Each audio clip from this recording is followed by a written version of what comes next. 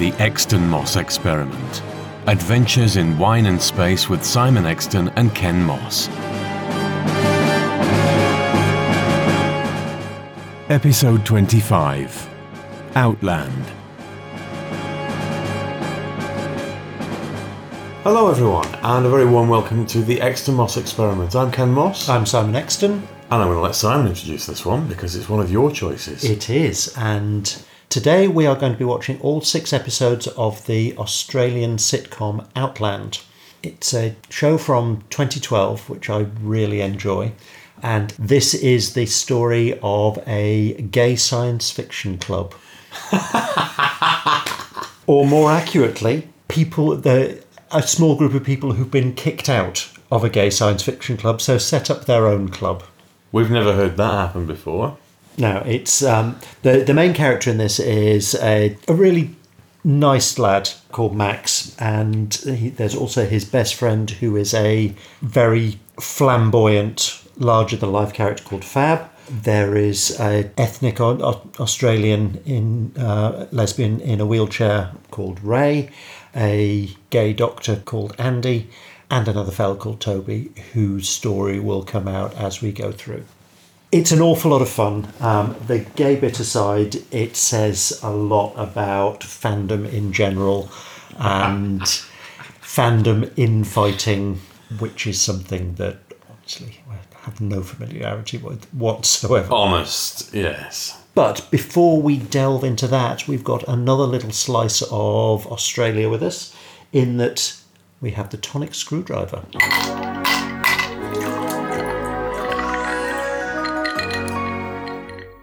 This time around, we have an Australian gin, and it's called Four Pillars. It's a small batch Australian distillery from the Yarra Valley. And instead of the normal info bollocks that we get on other gins, yabbering on about all the different botanicals. Lovely botanicals. Yes, taste of hazelnut. Where no, wood taste and fruit trees and seagulls and sea water and refreshing. Sutton, monkey bollocks and whatever. All it says is it's got botanicals and some of them are Australian. See, I love Australian humour for very much that reason. So, will we give it a try? We have TARDIS ice cubes this time around. Ooh. I think that's lovely. It has a real sharpness to it. Really quite citrusy. No, I'm getting aniseed licorice from that. And I'm not a massive fan of aniseed licorice. Now, we've had one of these before, but that's nowhere near on the same level. It's drinkable, but it's not for me. Right. I think this is a safe 4. I'm going to give it a 2, but that's only my personal preference because I don't like aniseed or licorice. I can't say that I'm going to change from the 2, but in terms of the smoothness of it and the flavour of it and the way it's done, I can see how somebody who does like it, it would be a very, very nice gin. I think that this is a lovely smooth gin. It's got a nice sharpness to it. I can kind of see what you mean about the aniseedy star anise type undercurrent flavour. I think it's fairly subtle. I'm not an enormous fan of aniseed, and it's not putting me off. I can guess that if that's the sort of flavour that you would really hate, then it wouldn't be for you. But you'll manfully force it down. Oh, well done, you. Pick up your glass. We shall descend into the bowels of podcasting house, and let's open the Black Archive and see what we can pull out this week.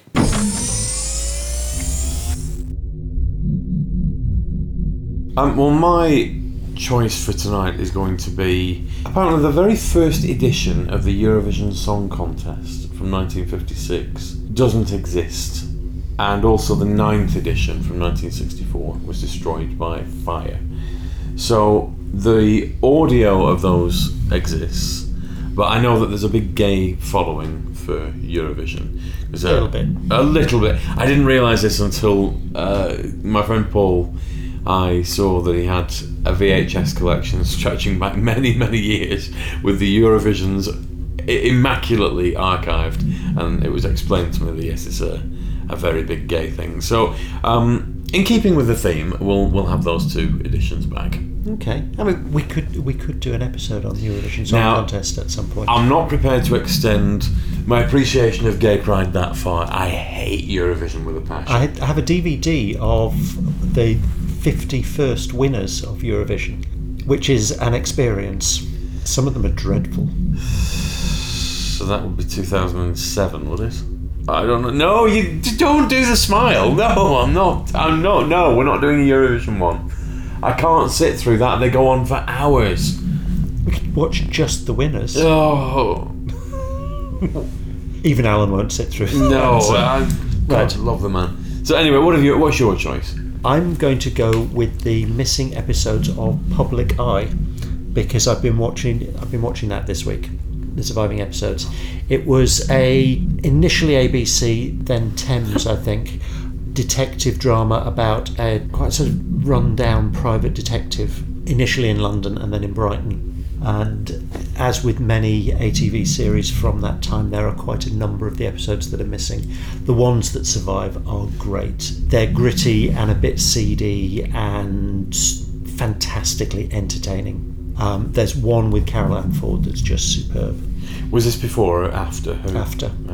64, 65 it started, ran for about 10 years. And I think there's only 5 episodes surviving within the first 3 years. Story of a private investigator. Partway through the series he gets sent to prison, and then the series starts to look at how he copes with life after prison, because he's not able to go back into private investigation. So it's how he still gets involved in people's lives. Yeah. Bit grim in places, but well worth a watch. So shall we crack on with the first episode of Outland? I'm quite looking forward to this now because I don't know a thing about it. So let's Run VT. delve into the world of fandom. Run VT.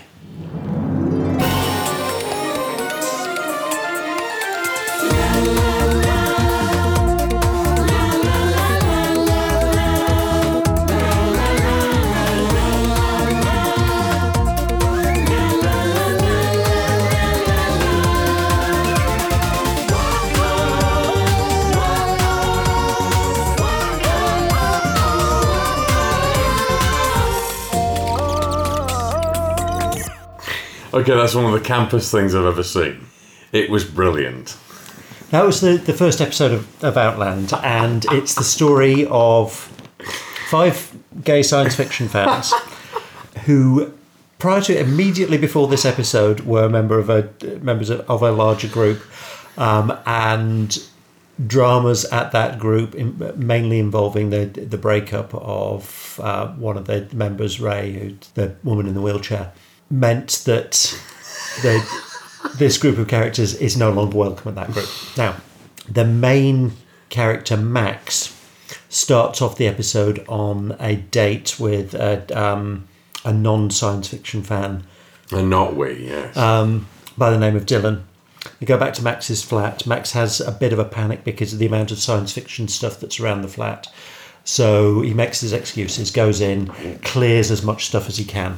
Dylan comes in, they start making out, and gradually the other members of the science fiction group turn up, telling them about the drama that's happened at the meeting that Max was supposed to be at.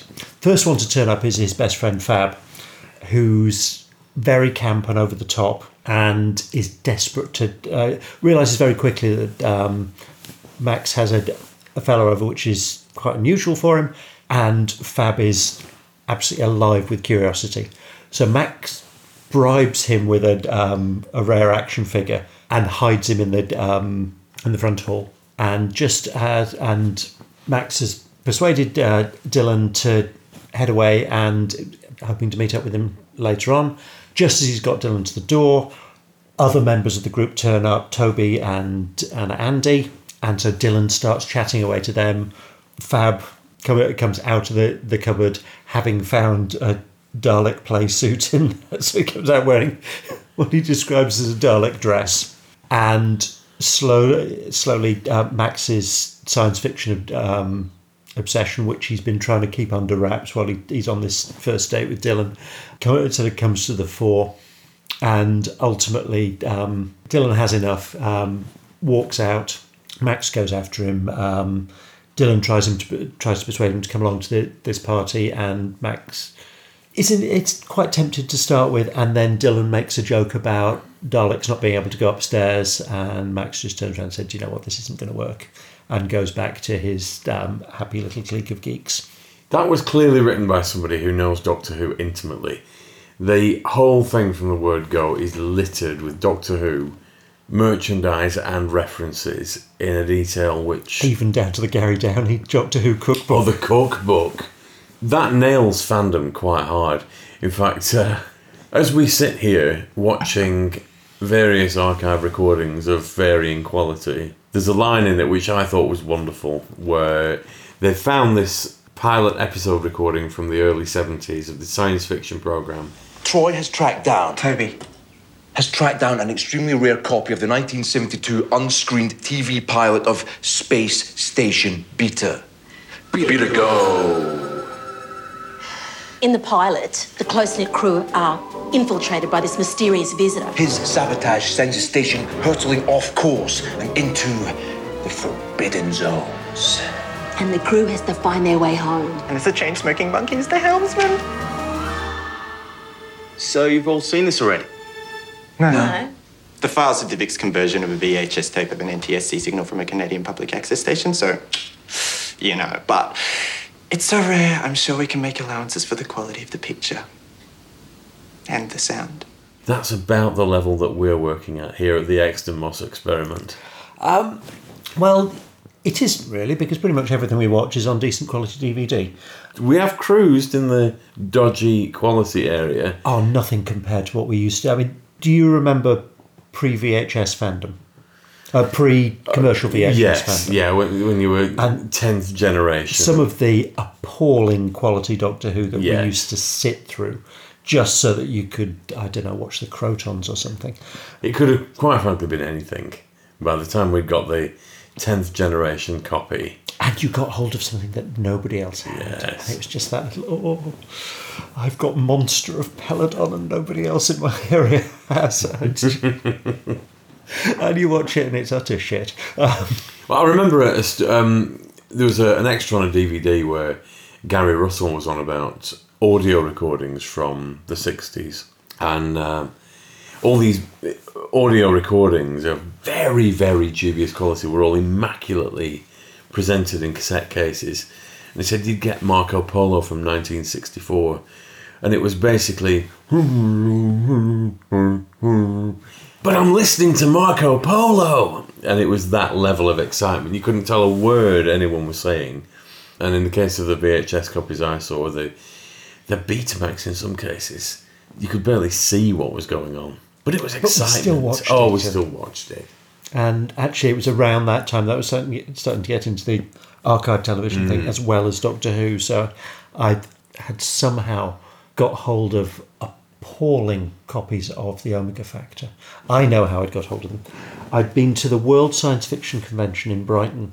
I've been to quite a few World Cons, and I'm going to the one in Dublin next month. But the one in Brighton, they had a video room, and overnight they showed there was somebody who brought in a load of VHSs of old British TV science fiction. And there was one night that they did all 10 episodes back to back of the Omega Factor, and I was just absolutely blown away by this. I can't remember who it was that was running it, but the next day I pestered and pestered and pestered and pestered until I think to shut me up. He then posted me a set of VHSs of the Omega Factor, and I watched them over and over, and they were such awful picture quality. And this kind of thing reminds me of that golden age of fandom. Joy of fandom that I'm not sure exists in quite the same way that it did anymore. I think for me, we've certainly passed this type of fandom era. I don't think it's a terribly bad thing, because there was an awful lot of bitchiness and fandom as I was coming through it. And I'm largely out of fandom now. It's just me and you, and I'm perfectly happy with that. There's an awful lot of bitchiness and one-upmanship and I've seen more than you have. I know somebody who knows something that you don't know. And I'm not going to tell you what it is, but you know, or you suspect you know, that I know. And it was all that, and it does get very, very wearing. And I suspect as this series goes on, excuse me, we're going to see more of that.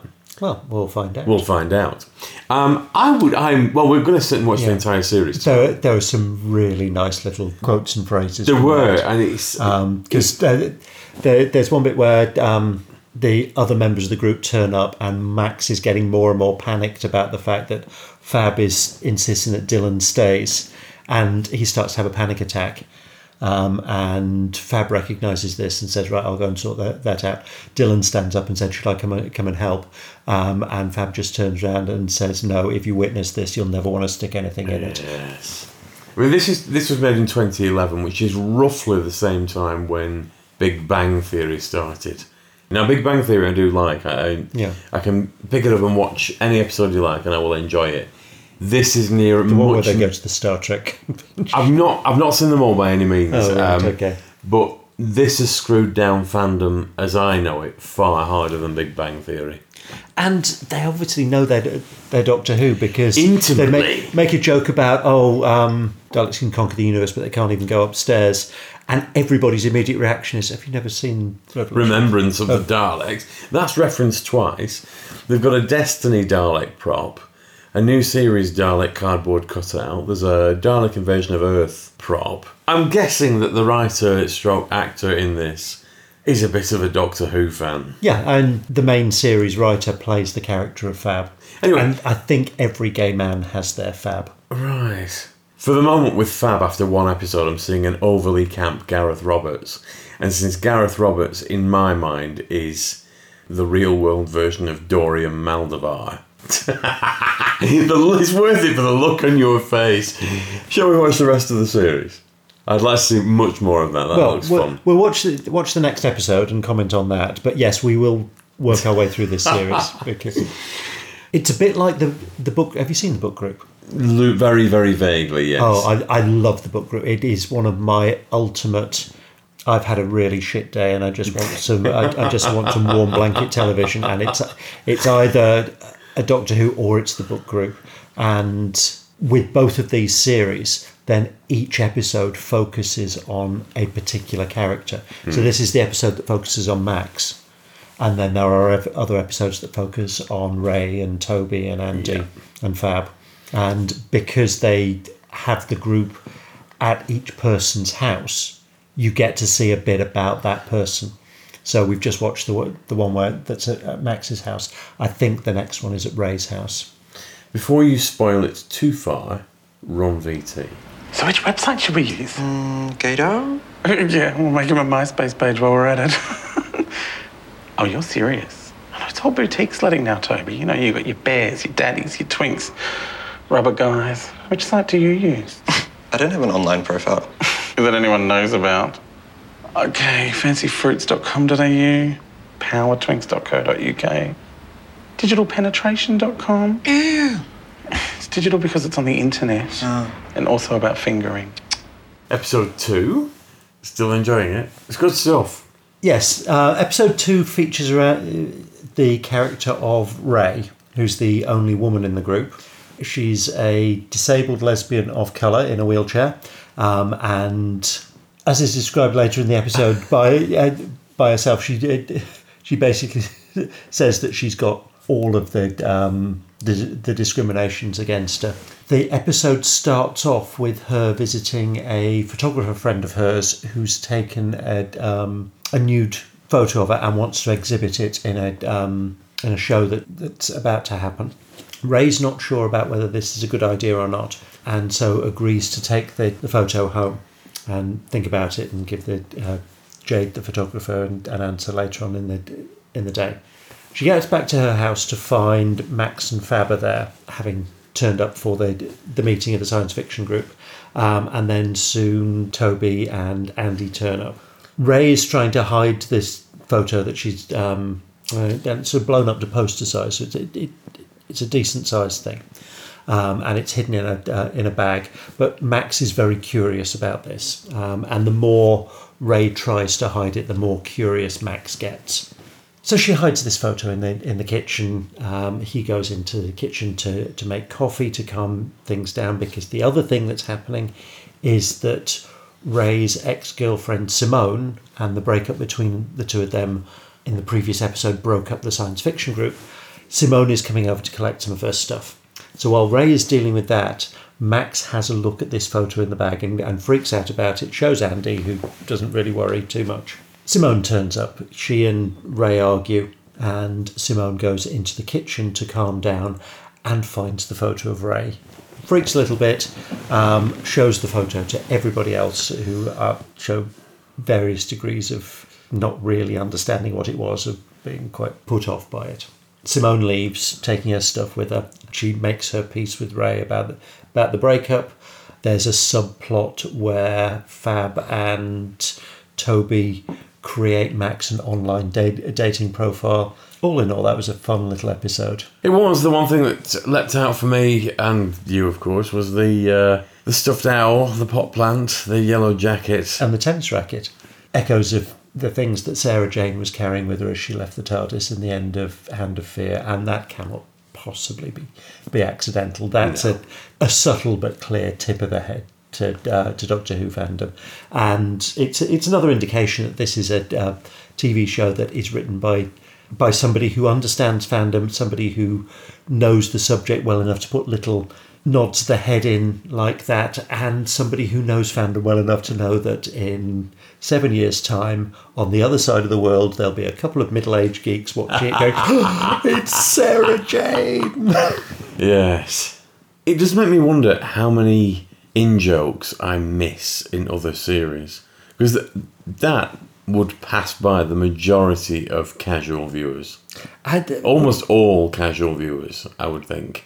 It's not integral to the plot, it's just there. It would probably pass by quite a number of Doctor Who fans as well. To be fair, yes, it would. Unless you're of a certain age or know it well. You have to know the classic series, and you have to know that scene in The Hand of Fear. And okay, it's a classic scene we've all seen over and over again, because it's an absolutely archetypal companions leaving scene. It just makes me wonder, how many things have I missed in other programmes that have totally passed me by that mean an awful lot to certain fans? But yes, it's I'm enjoying this so far. So I think I've not got a lot to say about that. And we're getting to see a bit more depth on some of the characters. So we now know that Andy is a doctor, Toby is colourblind.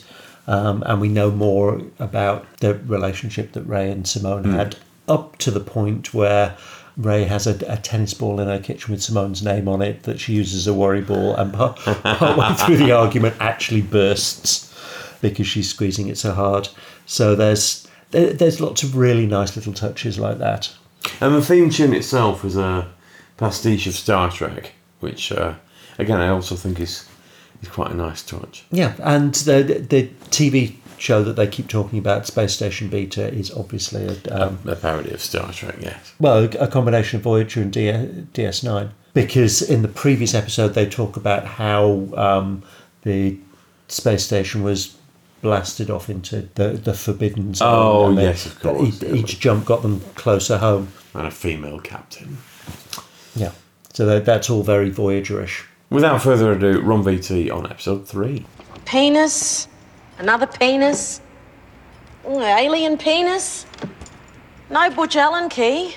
Just DVDs. All porn. No science fiction? That's just for show. Look in Acres of Arse, 7. Robots of death? Why? Sex is a public thing, yeah? Something you do with other people. But the science fiction thing, that's a private thing. That's just for me. Why all this? When you're a surgeon, you hold someone's life in your own hands. When a patient doesn't make it through, there's no one else to blame. So sometimes you want to escape. Maybe across intergalactic space. Maybe travel inside your own body. Explore the uncharted worlds of pleasure and pain. Science fiction and sex. They're two sides of the same coin. exploration, adventure, discovery. Because life is so short, and there's so much to find out. Do you understand? Is any of that true? Not particularly, no. Good though, isn't it? Well, that was episode 3 of Outland, and and in this episode, it's focusing more on The Andy. sex pest. The sex pest. Well, the actually- fetishist. I'm not sure he pesters people, They just flock to him. but yeah, Andy is the hypersexualized member of the group. He's always telling stories about group sex and. Do we talk about fisting on this podcast? Yes. I think we can get away with fisting. We can use the word fisting. It's not outlawed. Not yet. I was more thinking warn people beforehand that we might be talking about filth. The preceding podcast contains scenes which are unsuitable for young children. Is that all right? Yeah, something like that. Right. Okay. So Andy, who is the very sexually adventurous member of the group, they turn up at his house, which is a converted church. They go in and they find him manacled to the ceiling, and much of the episode is spent trying to find the key around his house that will release him from the ceiling.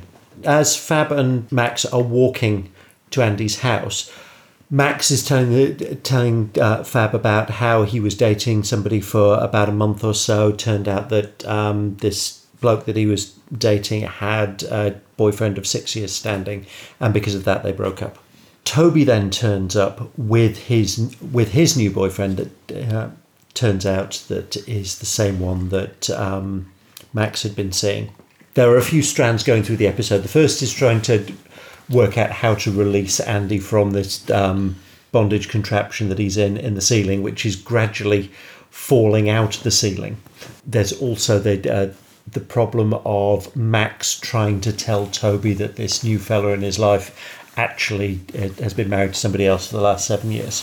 And Fab knows about this and is has promised Max that he wouldn't say anything about Toby's new boyfriend. So he tries to do things like dropping notes and things like that. And in the end, Toby finds out about his boyfriend seeing other people by walking in on this fella and Fab making out.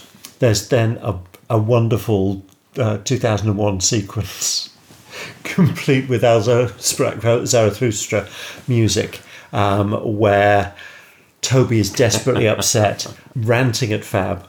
Andy's flat is absolutely full of sex toys, so he picks up this dildo and runs forward to attack Fab with it at exactly the same time as Andy's bondage contraption gives way in the ceiling.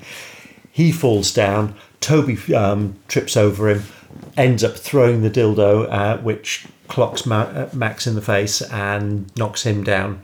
The final scene is Toby very upset about the breakup with the new boyfriend Nathan, and basically saying, why couldn't people just leave things alone? And Max is being comforting, saying things like, well, we're doing it to support you and because we care. And when Max is saying that, you just see Toby turning around and giving him sort of puppy dog eyes. I don't know how this story is possibly going to unfold in future episodes. That was rather nice. Yeah, again, the first episode was quite light-hearted and outright funny. As they go on, they've each got it's a bit of a sting in the tail. Yes, it's more of a comedy drama than an outright comedy. It is, yes, and there's a wonderful thing where everybody's off looking for this key to unlock Andy's manacles. So he is still stuck to the ceiling. Ray is in the room with him, and they're talking about science fiction and things. And she was saying, "Well, you love science fiction, but there's none of it around." And he points her to the DVD collection that he has of all this pornography.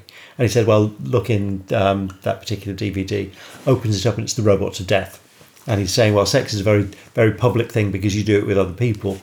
Science fiction is much more private because it's just for me.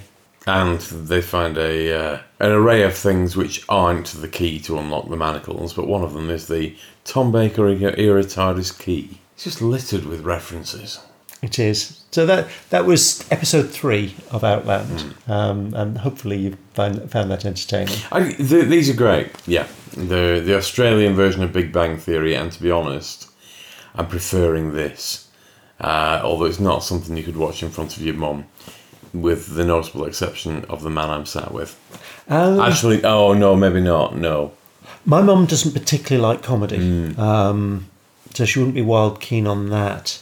The thing that would put her off, has there been any swearing? Not that I recall. All the sexual references she couldn't care less about. Right. But if there's any swearing, that would really put her off. No, I can't think of a single one. Right. Should we crack on with episode 4? Episode 4. The scariest thing I ever saw on Doctor Who wasn't when I was a kid. It was the David Tennant story, the Cybermen one on a parallel Earth. And there was another Mickey called Ricky, and he was a freedom fighter. And when he died, Mickey decided to stay on parallel Earth and fight the Cybermen. But Ricky was obviously gay, and he had this boyfriend. So at the end of the story, Mickey and the boyfriend decide to go and liberate Paris. And I thought, hang on, here you are, off to the most romantic city in the world, with a man that looks exactly like your boyfriend, except he doesn't love you anymore. And he never did.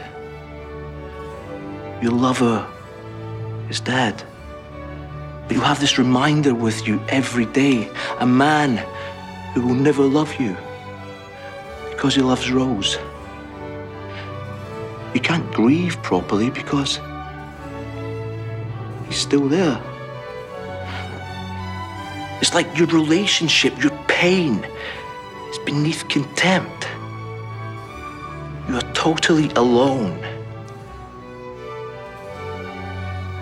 And that was supposed to be a happy ending. And that was the scariest thing I ever saw on Doctor Who. Well, that was episode 4 of Outland, and this one centres around to Fab's house, but it doesn't really centre around him so much, because when they get to Fab's house, he's away shopping, so tells them to go in without him. They go in and meet the woman they think is his grandmother. Turns out they've got the wrong flat, and she's just really creepy. All sorts of odd things, like she has a kitchen, the only thing in the cupboard is mayonnaise and cat food.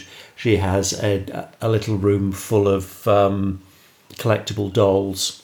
She wanders around with a knife singing to herself. It's all really quite odd. On the background of this, there are a lot of conversations that go on between the characters. So Max and Toby have quite a lot of conversations that Toby misinterprets as Max seeing more into their relationship than there actually is. Max and Andy have a conversation about Doctor Who and the most disturbing thing that he's ever seen in Doctor Who, which I think we'll probably try and find a quote of, because that was eminently quotable. Yes, it was, yeah. Of all of them, this is the oddest episode, and it's the slowest episode. Yes. But it sets things in motion for the rest of the series. Because this is only the first series. How many have there been? Or one. There was only one. There was only one. It's an awful shame, but this is all that there is. Really? Really. This is a really good idea. Oh, it's Firefly all over again. There's not really... you've said all there is to say about the episode. It's just a very... So, basically a case of mistaken identity. They find themselves in the wrong house, thinking they're in the right house because the occupant isn't there. Things are twisted out of proportion. There are some nice sort of horror trope pastiches, but generally of all of them, it's the filler episode. But it's still very entertaining. Yes. So shall we crack on with episode 5 without further ado? We're on VT. Oh, Max, listen, wait. You can do the dance to this song. No. No, don't do that dance anymore. Really? Don't do that dance. Come on, do the dance. Come on. Yes. Really? Fab! We're doing the dance. They dance. Oh, awesome. Dance! The dance! What's happening? Oh, when you first come out, you have to learn this dance. Every gay man must be able to do this. But we don't usually talk about it. You're making that up. It's a really big thing. There's a test and everything. You do not have a national gay boy dance. Quite a big change in tone, really. It's gone from the ridiculous to the sublime. I'm still reeling from the fact that you told me there's only one series of this, because it's clear that there's bags and bags of legs for this to have gone in all sorts of different directions. I'll let you give away the plot and then... Right, so episode 5 is centred around the character of Toby, and Toby's been a background incidental character up until this point. We know that he's, in a lot of ways, looks down on the other members of the group. He'll talk about the hovels that they live in and that kind of thing. We know that he's got a lot of money, because when he first turns up at Max's house in the first episode, he's brought a large screen TV to watch the show that he's brought on. We know that he's desperate for a relationship, because in the episode at Andy's house, he has this new boyfriend that he's been with for less than a month, that he's already talking about being the one and talking about a wedding. The episode is all set in a city centre penthouse, and at the start of the episode, Toby is already quite intoxicated. People turn up, he's acting quite strangely around Max. Fab finds this incredibly entertaining and plans to get Toby drunker so we can find out what's going on. Max is doing his level best to get some coffee into Toby to sober him up. At the same time, Toby has made plans for them all to go and see the musical version of Space Station Beta, the science fiction programme they all really, really love. And there are various musical numbers throughout the episode with music from this musical. Toby doesn't really seem to know his way around this penthouse, and and Fab searches the place while he's off looking for the loot, and finds out that it's a penthouse that's for sale. Technically, Toby does own it, but he doesn't live there. And he says that he organised the event at the penthouse, that he didn't have to worry about Fab going through his things and finding new ways to embarrass him. The final thing that Fab does is tell Max that the anonymous man that he's been chatting to on the internet for quite a while and getting very close to is actually Toby. Max is very upset about this, storms out, followed by Andy, who's trying to settle him down. Toby has a big go at Fab about how he's interfering, how he's ruining Toby's life, and throws Toby out of the flat. And then Ray leaves, leaving Toby on its own. So in a way, it's a more downbeat episode than any of the others. I actually think it's an episode that works really well. There are some very, very funny bits. There's one bit where they talk about having a national gay dance of Australia, and they'll do this incredibly camp choreographed thing. It was so convincing, I've actually had to ask Simon whether that's a real thing or not. He's put me in my place. But it was... Well, no, I just said no. I know, but it was... With the proviso that I'm not Australian and I don't know Australia. Oh, no, but it's so convincingly done that if it's not true... Then they had a choreographer. Don't steal the magic. What I mean is, if it's not actually a thing, then it really should be. Because it was, not only... We should have exams. You should have exams before you can be gay, yes. And membership cards. Eidetic cards, biometric cards. You must be able to perform a dance. Chipped? It would help us know where you are then. Yeah, anyway. It was Thank you, Mr. Farage. No, let me finish. It was extremely well done, I thought. That the whole song and dance routine, because there were a few in that. Yeah. I mean, it opens up with a musical number. It does. It opens up with basically a musical number around Toby's fantasy about Max. So he's dancing with two backing dancers, both of whom are wearing face masks with Max's face on.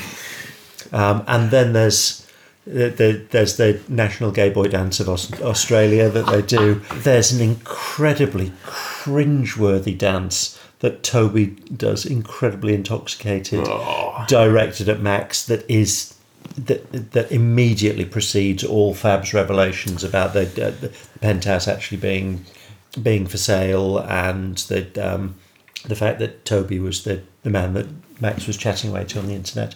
So the musical stuff, the final one was quite uncomfortable to watch, but it was clearly intended to be uncomfortable to watch, and Ray and Andy, the sort of uninvolved characters in that, are looking at each other and very obviously, what the hell is going on here?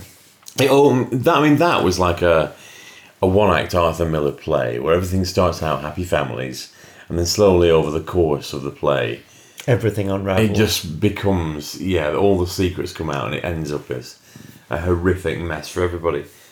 And it really nicely sets things up for the 6th and final episode. I'm still very sad that this is it. It amazes me that it's not it doesn't have more of a cult following. I've never heard of this bloody thing, and it's... honestly can't remember how I heard about it. I've had a copy of it for years. I've never actually met anybody else who's really heard of it. But this is going to be one of those that I promote far and wide, particularly to my gay mates, because I think that Paul in particular, a very good mate of mine from school, I think this is right up his street. And anybody who not just enjoys Doctor Who but likes Doctor Who fandom will get tons out of it. So that, there are little Doctor Who references all over. So they the tower block that this Paradise Towers. This penthouse is Paradise Towers. And there's actually a line in there from Pirate Planet, I think. What's it for? What's any of this for? There are just little references dropped in there that no one will ever get unless you know Doctor Who intimately. It's a lovely series, and just before we do Ron VT on episode 6, we've had a full series, which is it's worthy of, for us. It is unusual, and it's worthy of a second tonic screwdriver because we've run out of gin. So for the second time this evening,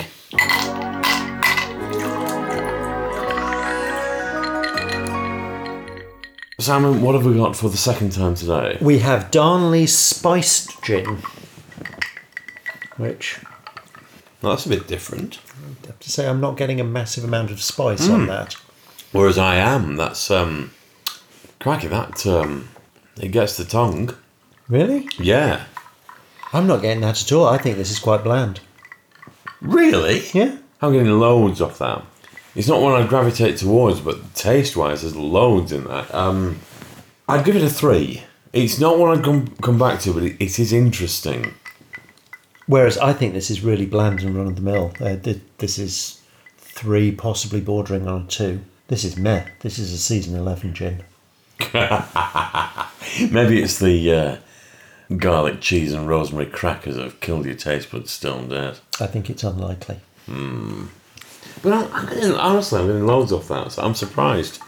It's not one I'd rush to the bar for. It's not one I'd repeat. Anyway, it's in the glass. We've got 1 episode left. Do you think we can manage it? I think we probably can. 25 minutes. Here we go. I like your outfit. You don't think it's too much? No. I like your tint. Thanks. My stylist used just a little bronzing powder. I was trying to be subtle. This way it's a tribute to Lalara's African heritage without descending into the inherent racism of blackface. No, that's very tasteful. Thanks. Hurry up, come on. Hey! You're not going with that on your face. Get in the car. I'm not going with him looking like that. What? So, we've just finished episode 6 of Outland and looked at the deleted scenes as well. So, episode 6 follows on from the aftermath of all the arguments at the end of episode 5, with none of the group really talking to the others. Episode 6 is set at the local Pride March and starts off with Andy turning up in his Jeep, having been on a medical trial and completely off his face on whatever. So he turns up at Max's to pick him up to go to the Pride March, and it turns out that both of them have dressed as Lulara, who is the the female character in Space Station Beta, the show they're all obsessed with. And actually, as the episode goes on, it turns out that all 5 of them have dressed as Lulara with varying degrees of success. So Toby has had a stylist and has got a fitting dress, which demonstrates he doesn't really know how to tuck. And he's got the false boobs, and he's had professionally done makeup. Max and Andy have proper Lulara uniforms and wigs, but no makeup. You turn up to Fab, and he's got red fishnets and a fairly homemade looking dress, and turns up with boot black over his face. And there's quite a nice scene where Max and Toby are having an awkward conversation about how offensive blackface would be. And they turn around and there's Fab walking along in blackface, and they all refuse to get into a car with him until he takes it off. So the 4 of them drive along. They've lost Ray. She's disappeared off somewhere. They don't know where she is. And there's a massive argument in the car, and Toby and Max and Fab end up storming off, walking through the middle of Melbourne, and a fairly rough area of Melbourne, trying to get to the Pride Parade, and end up on a local tram. And they nearly get gay bashed, end up having to run away from some young fellas on the tram who are wanting to give them a good kicking. And just as these young lads are about to catch up with them, then Andy turns up in his Jeep and rescues them. They go to the Pride March. There are more arguments. They all disappear off in opposite directions. They all come back together again. They discover Ray, who's also dressed as Lulara, and has produced a big banner for the group. And she's just gone ahead and chosen the name Outland for their group. And the final scene is them behind the banner, cheering to their idol, the actress who played Lulara, who was about to start the March for Pride. And that was the end of Outland. Bit of an anticlimax, actually. Everything that was set up in episode 5 was sort of half carried through and not fully. We did. No, I thought it was quite nicely done. I mean, they did the whole blokey not wanting to do touchy-feely apologies, but at the same time reconciling things between them. And you find out that Andy was in the placebo group in the drug trial he was on, so that's actually his natural personality. I think it leaves it with they've all kind of reconciled themselves. They've got under the banner. They've recognised that the 5 of them have made their own peace and their own group. Now, okay, you don't reconcile any potential romance between Toby and Max. That was the most disappointing bit. There was nothing. It wasn't even left hanging. It was all sort of shake hands. That was a bit orcs, wasn't it? Right, that's all forgotten about now, and all feelings have evaporated. It was that sort of feeling, which I think it's possibly true from the way Max was at the end of episode 5. He's realised how underhand Toby's been. Now, from Toby's perspective, it will be a combination of inexperience, lack of social skills, all that. But that's not the way that Max is seeing it. It doesn't necessarily completely close the door on things in the future, but I think there would need to be a time for them to recover themselves. I'll defer to your judgment on that one. But overall, the series is excellent. Because you have no experience of awkward relationships. Definitely not. Mine have all gone absolutely swimmingly. Blub, blub, blub, blub. Yeah, as a series. Argue with it? Yeah, I can't argue with it. You know damn well I'm just... Blub. The series as a whole was wonderful. I am very disappointed that whoever the powers that be are didn't pick this up and run with it, because... I don't think it got the ratings. Well, the ratings are king. I think it's as simple as that. For whatever reason, it didn't do particularly well in ratings, so it wasn't renewed. I think it's an awful shame. I really like Outland. I think it's a great show, but it's a very niche market. It is and it isn't. It will appeal excessively to fans of Doctor Who because of all the references in it. Yeah, but niche market. But as science fiction... Anybody who's ever been a member of a science fiction fan group will recognise massive chunks of this. And that's the group it will appeal to. I think as a gay show, it kind of loses that impetus partway along. Okay, there's the whole pride thing at the end, and it's a theme right the way through. But the really underlying theme all the way through this is that they're science fiction fans. And they're science fiction fans first, and they're gay second. And that's very clear right from the first episode, where Nathan... wasn't it, in the first episode? Yeah, it was. Nathan was saying to Max, "Oh, leave your friends behind, come along with me to the cool..." Dylan. Dylan, yes. Who was Nathan? Oh, Nathan was the Ghost Whisperer bloke in episode 4. So yeah, Dylan was saying to Max, "You're cute, there could be a future. Come along with me to this party that I'm DJing at."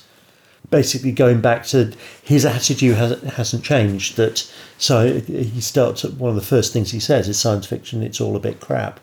And then Max has the realisation that actually that relationship's going to go nowhere because Dylan thinks that science fiction is a bit crap. So the important thing about them is the fact that they're science fiction fans. Now, there's a whole lot going through about Andy's overactive sex life and the Ray's relationship with Simone, Toby fancying Max, Fab eyeing up blokes while he's out shopping. But the much more prevalent references are the science fiction ones. Yeah, I'll give you that. Yes, so I just think it's a terrible waste that we've got Big Bang in America and this in Australia, and this is, to me, it's got more interesting stuff. There's room for both. Yeah. And this would have interested me more, even though they're both essentially the same thing. But Big Bang Theory does 26 episodes of series, and they've done, 9 series or something? It's a lot. There's a massive shed load of episodes. This did 6. No, but what I mean is if they picked it up and run with it and given it the a couple of series to breathe and so on, it's a shame. Yeah. But I would recommend Outland to anybody or certainly people who listen to our podcast, because they are most likely to be the people who... You are our niche. You are our niche.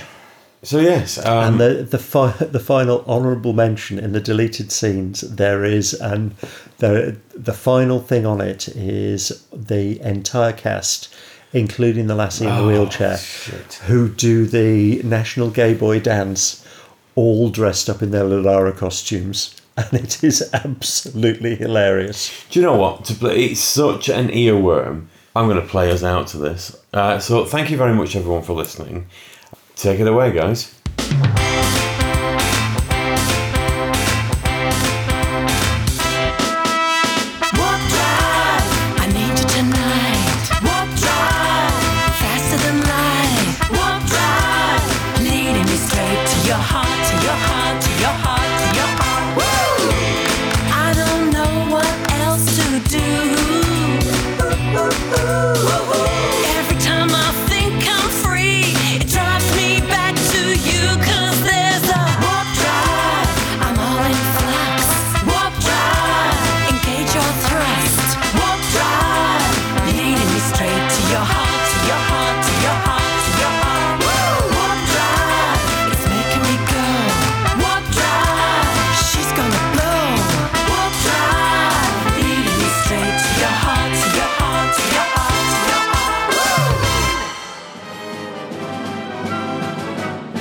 The Exton Moss experiment featured Simon Exton and Ken Moss, and the title music was performed by the BBC Symphony Orchestra. All featured television soundtracks are the property of their respective producers, and no infringement of copyright is intended. The programme was recorded in Rishton, Lancashire, and produced by Maverick Productions.